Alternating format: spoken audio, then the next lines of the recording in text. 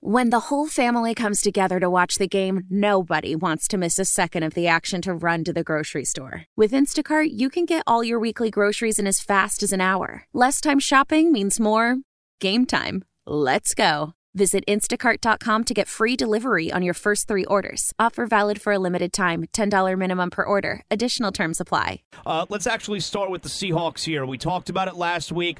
You put a lot of blame on the offensive line. That's, their offensive struggles. And they squeak past, after losing to the Packers week number 1, scoring 9 points.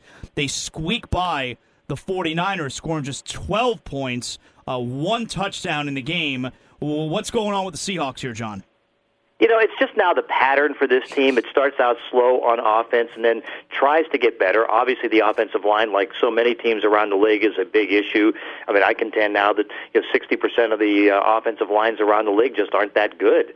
I mean, we've seen a bad development there. But it's kind of funny. You go back last year, and you remember the opening game, the Dolphins came to Seattle, and it was a very low-scoring game. Seattle last year, this year, as bad as their offense has been, and it's been bad, have actually scored more points than they did last year in the first 2 games, 21 compared to 15. They ended up after winning the Dolphin game, going to play the Rams and winning 9-3. So it's one that they struggle to get the running game going early. They did, and it turns out now that they may have hit on a 7th-round pick in Chris Carson, who was their best running back in training camp and their best running back in the OTAs, and so far is their best back, and gets to the point where Eddie Lacy, who they gave a 1-year, $4.2 million contract, can't get a uniform. He's inactive. They had 6 drop passes. Jimmy Graham is off to a very slow start, 4 catches and 9 yards, and now he has an ankle injury. So it's a mess right now, but they hope to try to resolve it week by week, and this week they head to Nashville to take the Tennessee Titans on. What's the mood up there in Seattle in regards to what Marshawn Lynch is doing? He was obviously a very popular player, and he's thriving so far in his return in Oakland. Are they sour up there in Seattle over Marshawn? I think just a little jealous. Now, again, Marshawn was retired. There was no way that he was coming back last year. He had decided that football was done. He wanted to get out of his system. The body had just decided, you know what, I can't do this anymore. And then when the move was at least announced that the Raiders are going to go to Vegas, he came out and says, I'm going to come back and play for Oakland. And so he started working out and then put himself in a position where he was able to make the trade. But it's really kind of funny because, you figure you can try to solve some problems in free agency or trades, and when you really look around, he's like the only back this year that moved any place that has come out that's not a draft choice and done well, because you see Adrian Peterson barely getting on the field. I mean, Jamal Charles is still a shell of himself in Denver. Latavius Murray ended up going to Minnesota and getting beat out by Delvin Cook, and so Eddie Lacy right now is not getting a chance to do much. So yeah, I think they're a little bit jealous because Lynch right now is the only back, the veteran back, that's kind of made a move that succeeded. With the vulnerability that Lacy showed in this article that came out yesterday, did that blindside Seattle at all? Like, did Seattle have any idea that this was possibly going on with him, that there was a lot of a mental struggle versus a physical struggle with his weight? Yeah, they talked about it because that's why they put the weight clause in there. They gave him a weight clause that he had to make weight 6 different times to earn about $355,000. So they talked it through, but you can see that he's very sensitive about the conversations about eating and all those different things. And so, they knew it, and so far that hasn't been too much of an issue. He has been able to take the weight and be able to pass every test.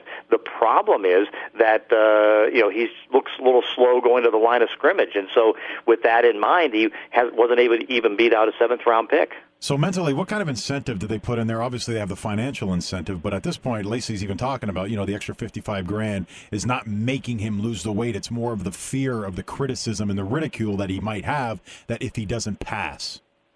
Yeah, well, so far, he's been perfect on passing on the weight. He's at the weight that they want him to be, and so that has not been as much of an issue. It's just a matter of trying to work in the offense and do a good job in the offense. And so the weight, and the other incentive that they have is that if he's not on the active roster, they have $1 million tied up there in incentives to be on the 46-man roster. And so far, he missed the game on Sunday. So, and again, it was because of performance, not weight, and so he loses like $62,500 a week. You can get in your questions, of course. You can get them on the phone, 786-360-0790, or you can text in 67974. All right, John, let's talk about the Dolphins here. The Dolphins have the Jets this weekend. How much film highlights were you able to see of Jay Cutler in his first game? And what are we looking at with this Jets team? They've given up more points than anyone has so far through 2 weeks of football. Well, this one should be pretty easy because the Jets are pretty much the worst team in football. They've lost about a dozen starters. Their defense just isn't that good, and offensively, it's just not there. They don't have enough at the receiving core, and so this one should be pretty easy. But I think the Dolphins got off to a pretty decent start. Jay Cutler looks, he looked like the perfect fit to come in for Ryan Tannehill because he knows that offense that Adam Gase is teaching him. That seems to work out real well. I thought the interesting thing is, again, the running game's still there, and just how he kept on throwing the ball to Jarvis Landry. I mean, it seemed like they're almost using that little short pass like a running play. So I think it's a decent start. I mean, right now, the Rams, I think, still in my eyes, are one of the toughest teams to figure out. I don't know if they're good, bad, or indifferent, and you really couldn't tell it from the first game that they played against Indianapolis. But no, I think it was a good start, particularly under the idea that the Dolphins, because of the hurricane, had to miss a game, try to play catch up, and get their first game in week 2, which I think is a little bit more difficult than people think because your bodies aren't trained to play 60 minutes of football, and at least you're taking on a team that played one game, and so they're a little bit more used to it. But I thought it was a good start. Talking with the professor, John Clayton. John, how long until Lawrence Timmons is back on this football field? Because clearly, if it's up to Adam Gase, the way that he is so irritated with this decision that Lawrence made, if it was up to him, I'm sure he probably wouldn't be wearing the Dolphins uniform.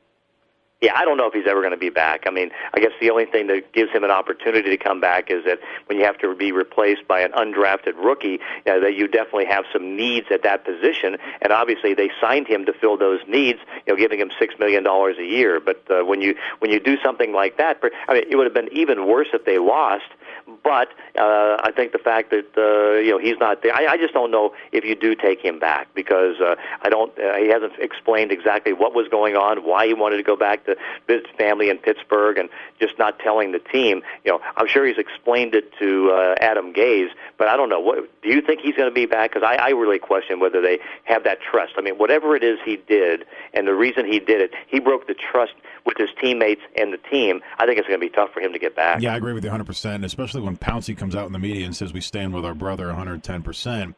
Once he finds out the real story of why he's left, I have a hard time believing that his defensive brethren, Ndamukong Suh, Cameron Wake, a lot of the other players, Kiko Alonso, a lot of those guys, a lot of them have ideals and their own demons that they're probably battling within their own lives, but choosing to go back home and aborting the brothers that he has in that locker room might not sit well with a guy like me. Yeah, I mean, John, I personally, I don't think he's going to be back with the team, but it sounds like the way Adam Gase was very upset about it Sunday.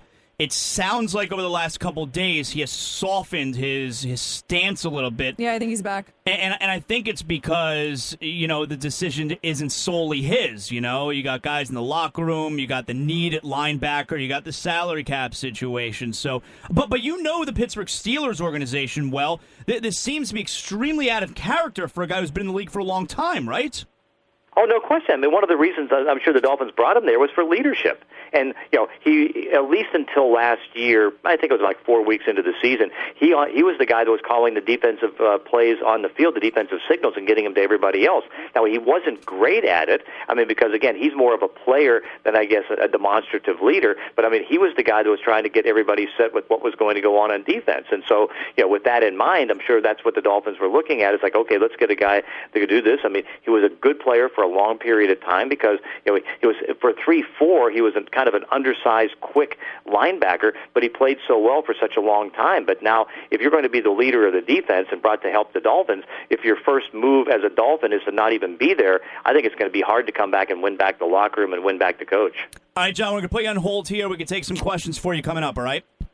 Okay. All right, John, we'll get to some callers for you here. You ready? I am ready. All right, let's start off with JP. JP, go ahead first for John. What's going on, guys? How you doing? Hey, John, I got a question for you, sir. With the way the horrible performance that the Buffalo Bills offense did against Carolina last weekend, do you think that offense will ever get right? I know they took a lot of tools, getting rid of Sammy and all that. that kind of hindered them. But do you think that they can get that ship right? I'll hang up and listen. Thanks.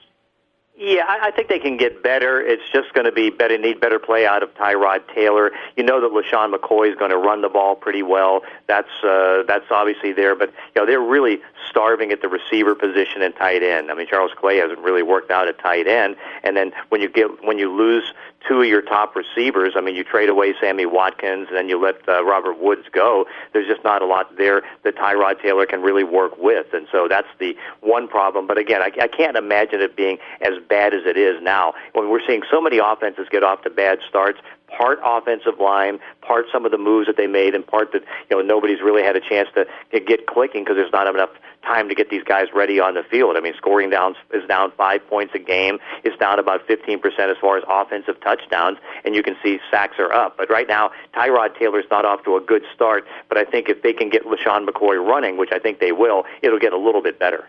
Let's give Nick an opportunity here. Go ahead, Nick. Thank you. A Browns fan here. Question about Josh Gordon. I know that he's coming out of a program. Supposedly, the commissioner has said the file hasn't hit his desk. Well, I'm wondering if you've heard anything, because with Corey Coleman going down, we need help, and at least we're better than the Jets, but we need help at receiver. Yeah, that's true. I mean, he's supposed to find out by the end of the month whether he can at least, have a chance to come back, and so there's an opportunity. But I'd have to say that he's not going to be an option for the Cleveland Browns. I think Hugh Jackson made it pretty well clear once he went into rehab and once he got the suspension that more than likely they're just going to move on, either releasing him, seeing if they can get some kind of a trade. So I don't think that Josh Gordon's going to be an option for the Browns. And you're right. I mean, the Browns, with Corey Coleman down and Kenny Britt being disappointing, I mean, how bad is the Browns situation at wide receiver? They cut Rashard Higgins and had him on the practice squad. They brought him up, and he's now all of a sudden moved to be almost their number one receiver, and this is after 1 week of being on the practice squad. John, some text for you on the text line at 67974. What do the Giants need to do with their offense to get some type of movement? I'd have to say bench Eric Flowers at left tackle. Now, again, I don't know what option's going to be able to work, but they're so terrible at the tackle position that Eli Manning doesn't have much of a chance to get the ball off. You can see they don't have a running game and really haven't had a running game. But, the tackle position is one that's just so bad for them. Flowers was beaten for 3 sacks in the game on Monday night and has just been a kind of a turnstile out there. But they've got to find a way to get that tackle situation because, again, you look at last year, offensive line dragged down Eli Manning, and, they also probably need to figure out and get Odell Beckham healthy because, he wasn't able to get much separation with that high ankle sprain. And right now, Brandon Marshall's looking a lot older than he probably is at the age of 33. What do you make of McAdoo's post-game criticism of Eli? I guess it's probably a little bit better than the criticism of himself. I thought it was a little unfair because Eli did not play well. And it's almost the same as when Bruce Arians kind of ripped his quarterback, Carson Palmer, because the sideline reporter on the Cardinals network came over to him and he says, "What's the problem in the offense?" And he said, "The quarterback." Well, Eli at least has to accept that he's not playing good football. He's not, he's a little bit tentative in his throws. He's not getting the ball out as quickly as he needs to. And right now, I thought it was a little unfair for them to do it. But Ben McAdoo's right now turning the attention on himself because he's thinking about benching himself as a play caller and having the quarterback coach, offensive coordinator, Mike Sullivan, take over. Yeah, a texter asks if you think that is a realistic possibility. Do you actually see McAdoo doing that? I can see him doing it because I think that he watched Mike McCarthy do it once, and he'll give the play calling away. Now, again, McCarthy took it back sometime later in that first year, and McAdoo could take it back. But I think at the moment, McAdoo's so frustrated with the way the offense is going, he is thinking about taking it away, and very well could do it on Sunday. Let's give Todd an opportunity here for John Clayton. Go ahead, Todd. Hey, guys, good morning. John, my Steelers defense looks like it's gotten a lot better, which is, I think, was a big bugaboo in the playoffs years past. Just want to see in this short sample size if you think that's the case and what the long-term look might be. Thanks. Yeah, I do think that's the case because I think you can see that they're really good on the defensive line. That's the big thing because even though Stephon Tuitt is banged up right now with a biceps injury, they get good pressure at the line. I think their linebacking core is deep, and then I think the addition of Joe Hayden has really helped out the secondary. And so, no, I think this is pretty much the best defense the Steelers have put on the field probably in about 8 to 10 years. John, you are in Tennessee, I'm assuming, this weekend. Give me some thoughts here on Mariota and that Titan team so far. Yeah, I mean, it was disappointing in week one because I was stunned that a Raider defense that really isn't that good was able to hold Mariota and the offense to 16 points. But they came back and scored 37 on last week's game. And so I really like Marcus Mariota. I mean, first they're able to get a good running game going. He helps because he's a mobile quarterback, and he can get the game running again. They got one of the better offensive lines in football. So this is going to be a tough game for Seattle going there because, again, you start the process of watching two quarterbacks and two teams develop and wondering which one's going to get to the playoffs first. Is it going to be Marcus Mariota in Tennessee? Is it going to be Jameis Winston in Tampa Bay? Both got to 9 wins last year, and I think after the bad start in the first game, I think that they've righted the ship, and I think they have a good chance to win this game against Seattle. A texter is asking what you expect to happen with Mike Daniels of the Packers, his injury. Well, it's a hamstring, so it's kind of a week-to-week thing, and it's a shame that it did affect him because he was so good in week one. I mean, he was a dominating player, so I think it's kind of week-to-week. I think he does have a decent chance of playing, though, this week. John, is this the year for the Chiefs or what? Alex Smith on board? I think so, yeah. I mean, really what it is, it's the year for the AFC West because you look at how well three teams are playing. Again, you know that Oakland's offense was going to be good with Derek Carr. You didn't know that the defense was going to get out to the good start. What you look at is Kansas City matches up well against Oakland. They've beaten them 4 times in a row. They're a very physical team, and that really seems to have a little bit of an edge on the Oakland Raiders. And then you look at the Denver Broncos. Their defense is great, and Trevor Siemian's coming off a couple pretty good games, particularly one on Sunday. So overall, I think the division looks really good with the exception of the Chargers. And right now, Kansas City appears to be the team, if they can continue to beat Oakland, to win that division. Great job, John. We'll talk to you again next week, heading into week number 4. Okay, thank you. All right, that's John Clayton right there as he joins us every Thursday at this time. Celebrate and save at Ashley's Anniversary Sale. With Hot Buys, your choice of colors starting at just $3.99. Ashley Sleep mattresses starting at $2.50. Plus, receive a free adjustable base with select mattress purchases. And shop top mattress brands like Stearns & Foster, Tempur-Pedic, Purple, and Beautyrest Black with 60-month special financing. Only at Ashley. Subject to credit approval. No minimum purchase required. Minimum monthly payment, down payment, tax, and delivery may be required. See store for details.